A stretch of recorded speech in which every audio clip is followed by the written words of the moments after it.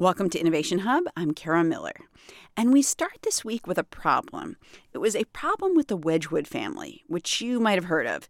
They started a pottery empire in England. They became very wealthy. Well, in the 1800s, Emma Wedgwood, who was part of this family, married a man named Charles. And Charles was worried because his mother was also a Wedgwood. So he and his wife were first cousins. He really fretted about this. He had several children who died, but many who lived, and was a very successful family, in fact. Geneticist Adam Rutherford says that despite the family's success and wealth, Charles knew that he and his wife being so closely related could pose some serious issues. He had done lots of experiments, particularly with orchids, in which he was beginning to demonstrate this idea of pedigree collapse, which is what we're talking about, that if you, the closer related to sexual partners are, the more likely that they will have problems. Rutherford is the author of the book A Brief History of Everyone Who Ever Lived, the human story retold through our genes. And he argues that if anyone was in a position to know that inbreeding was not good, it was Emma Wedgwood's husband. Though I should say that Charles's last name was not Wedgwood. It was Darwin. And so he began to think that the more closely related humans were to each other, the more that their children were likely to be unwell or suffer from congenital problems. History, of course, has borne this out. Take, for example, the Habsburgs, a royal European family with tremendous power. 200 years worth of massive wealth and power across Europe, 5 Holy Roman Emperors, and it all comes crashing to an end with Charles II, Carlos el Hechizado, who was more inbred, this is a study done 2 years ago, more inbred than the offspring of a brother and a sister. He was infertile and sterile, and he was married twice to try and produce an offspring, an heir, a male heir, and they described him as being impotent. As we've learned more about genetics, Rutherford says, there's a couple of big takeaways from this story of inbreeding. 1, we should ideally reproduce with people who are as genetically different from us as possible if we want to reduce the chance of inherited diseases. And 2, there wasn't just inbreeding in the Wedgwood-Darwin family tree or in the Habsburg family tree. There's been a lot of inbreeding in our family tree, too. Because if you keep doubling the number of ancestors you've got up your family tree, then that number just gets bigger and bigger and bigger. And if it remains completely true, you go back 1,000 years and you've got more than 1 trillion ancestors. Now, there haven't been 1 trillion people. So you've got to cram the number of people in your family tree at a point in time into the number of people alive at that time. And what that means is that our family trees collapse and they become sort of matted webs more than these branching trees that we think of. As you go further back in time, positions on your family tree begin to become occupied by the same people. As scientists have done breakthrough work sequencing genomes in recent years, we've seen the real story of genetics unfurl, including, as Rutherford says, the fact that we don't really have family trees, though we do know that what we might call our family web got its start in Africa. Rutherford argues that this increasing understanding of our history is because of the technology that's been applied to genetics, and that technology has totally upended the field. So I've been doing science now as an adult for 25 years or so, and I've never come across a field which has been in such perpetual revolution in the last 5 years as the human story. And the reason for it is all to do with the fact that we are now capable of extracting DNA from people who've been dead for thousands of years. And until we had that ability, we were entirely relying on physical remains, paleoanthropology, so digging up old fossilized bones. And that remains a really valid and important branch of science. There's no doubt about that. But in 2009 and onwards, we began to be able to get genomes out of these fossils, so out of Neanderthals, out of ancient humans, out of other extinct humans. And what that meant is that we had to completely renegotiate what we thought our family tree was actually like. The first and most obvious thing was that we totally interbred with Neanderthals on many occasions, basically as often as we met them. Genetics has a lot of euphemisms in it, and we call them gene flow events. okay? But I don't need to explain what a gene flow event is. But we had gene flow events between Homo sapiens and Homo neanderthalensis on many occasions. Okay, we shared our genes, however that happens. Right. And right. so we know that because I carry Neanderthal DNA in me. And we only know that it's Neanderthal DNA because we sequenced the Neanderthal genome. And in fact, we now know that every European carries Neanderthal DNA in them, which means that the ancestors of all Europeans at some point had gene flow events with Neanderthals. But in some sense, they're still around because we're around and we've got some of their, I don't know, genetic material, right? Yeah, we certainly do. That's exactly right. We carried their legacy. So they did go extinct as a separate entity, but their legacy is carried within us. I think that's a nice way of phrasing it. In the same way that dinosaurs didn't go extinct. And at Thanksgiving, when you put a turkey on the table, You're looking at a dinosaur. Which I never thought of it that way, but... Well, I think that it's a nice way of thinking about biology as well, because it shows continuity. Right. And Darwin's great insight was that organisms are four-dimensional. We pass through time and we change with time. Mm-hmm. And when we try to describe things as they are in front of us, we're missing this temporal element to biology, which is absolutely essential for really understanding why life is the way that it is. Mm-hmm. You talk about something else that's really interesting that we think of as sort of part of genetics, this question of race. Like, what is race? And can you see it in genetics? Do you want to talk about, like, you kind of followed that question. What is race? Well, it's a big question, and it seems more relevant now than it has been in my lifetime. That's for sure. Right. From a genetic point of view, race isn't a thing. It doesn't really exist. And so we have this huge sort of disconnect between the way we talk about race, because that's how people talk. And if I say someone is East Asian, approximately, you can make some immediate assumptions about what they look like, that they will have dark, thicker hair, they will have a particular skin tone, and they will have characteristics like the epicanthic fold, which is the layer of skin that typically East Asian people have over their eyes.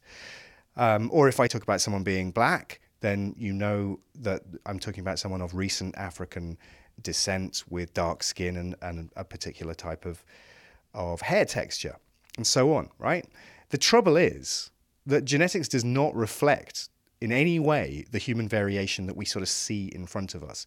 And it's evidence that evolution is quite deceptive in showing us physical characteristics which we use as identifiers, visible physical characteristics that we think are useful identifiers, when in fact they are totally misrepresentative of the total difference that we see in our genomes.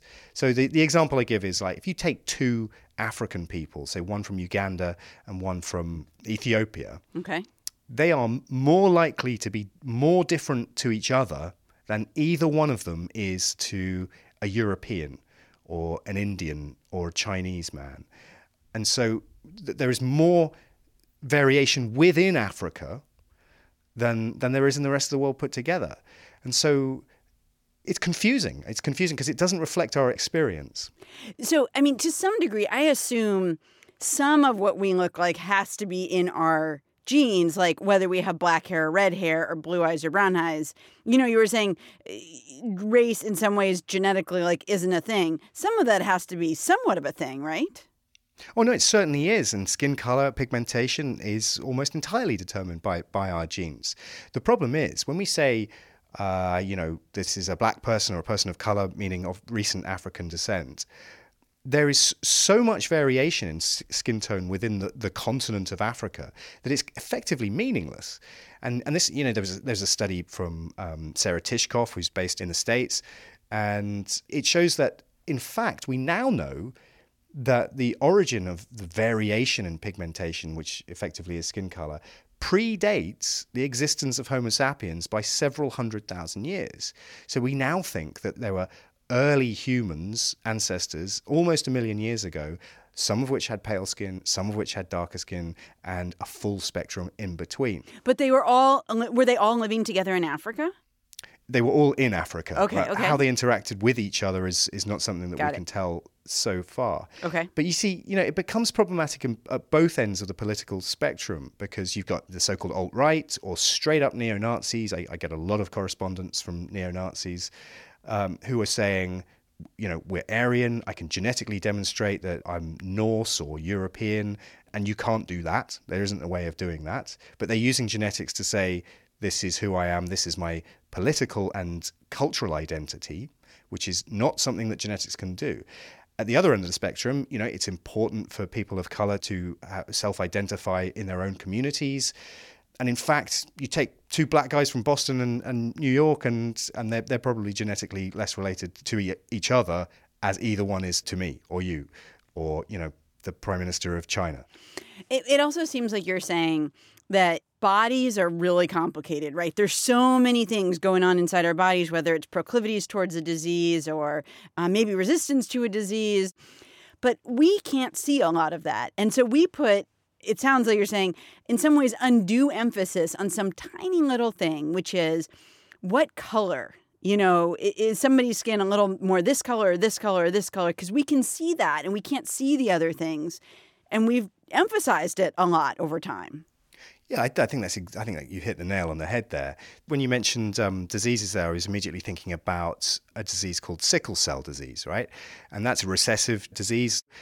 And in America, at least, and a little bit in the UK, it is thought of by many people as being a disease of black people.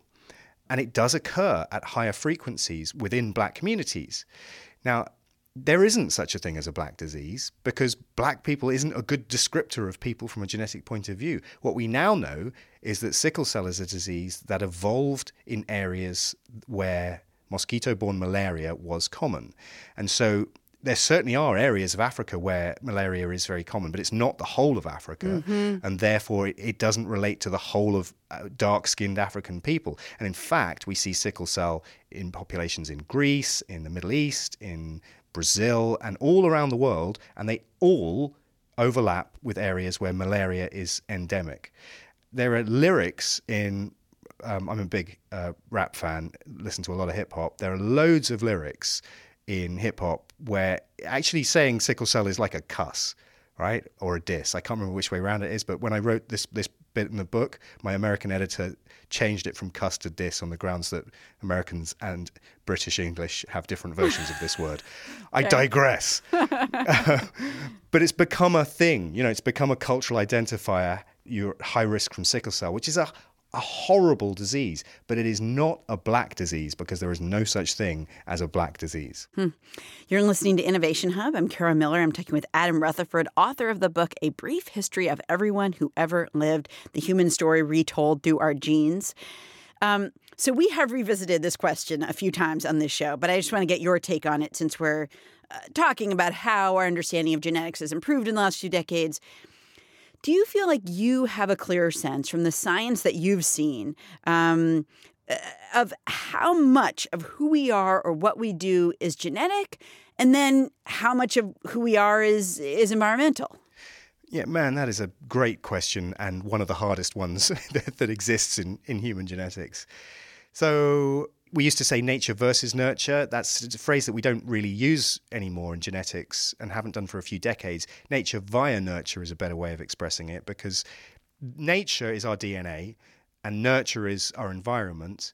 And our environment also includes everything that isn't DNA. So it's not just, when we say that phrase, I think a lot of people just think that it means whether your dad gave you cuddles or, did your parents read to you, what school did you go to, what was the socio-economic background that you were born into. It includes all of that, but it also includes, the egg cell that was fertilized by that sperm. It includes the uterus in which you grew up and the orientation of you growing up within that uterus. So the nurture side of things is literally everything which isn't genetic.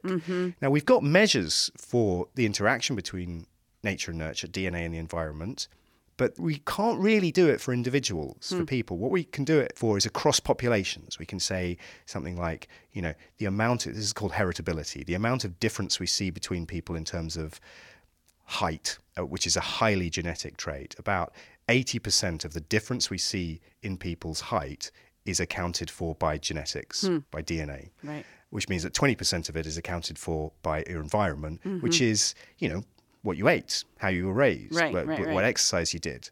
But 20% of height that's a lot, right? 20% of 100 is 20. Right. So if you're, 2 meters tall or 180 centimeters tall, then the difference, which is environmental, it could be as much as, quickly maths off the top of my head, could be as much as 30 centimeters. I think someone will check that and write in and say I'm wrong. But it's huge. That's like a foot. Right. That's the difference between being 5 foot tall and being 6 foot tall. So genetics is really important in that, and the primary determinant, but the variance is environmental, and that can make a huge difference to your overall physicality. What is, the one thing that geneticists hope to understand in the near future? They're not quite there, but they're working on it. I think the answer to that is everything. So just to narrow it down, everything. Yeah. Until the Human Genome was published in 2001, I think we didn't really know what we didn't yet know. And so I describe this as being a Rumsfeldian problem, right? Remember your Secretary of Defense, Donald Rumsfeld? I sure do. And that crazy phrase that he said about weapons of mass destruction.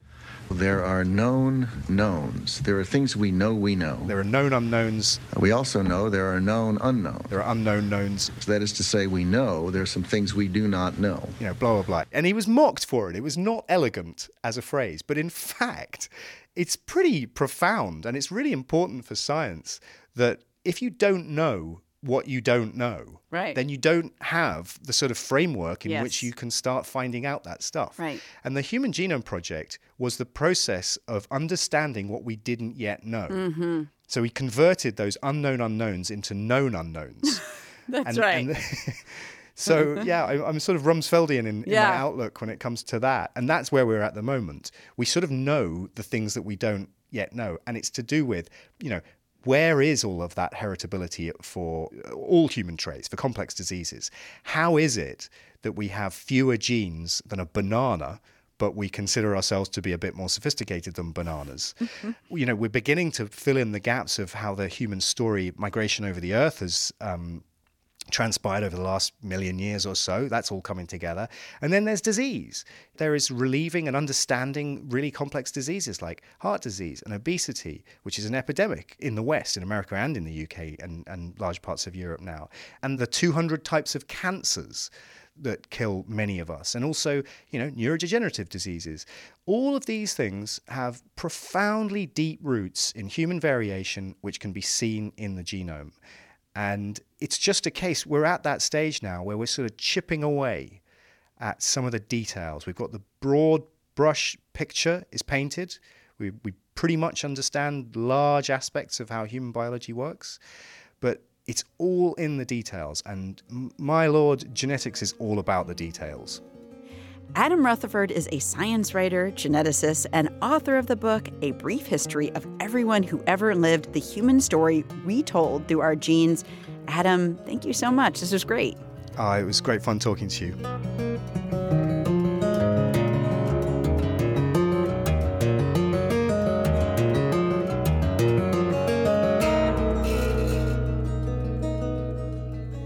You can hear this segment again, or you can share it by heading to our website. There, we will also have a recently published look at what role race and the genetics of race should play at the doctor's office. That's all at innovationhub.org.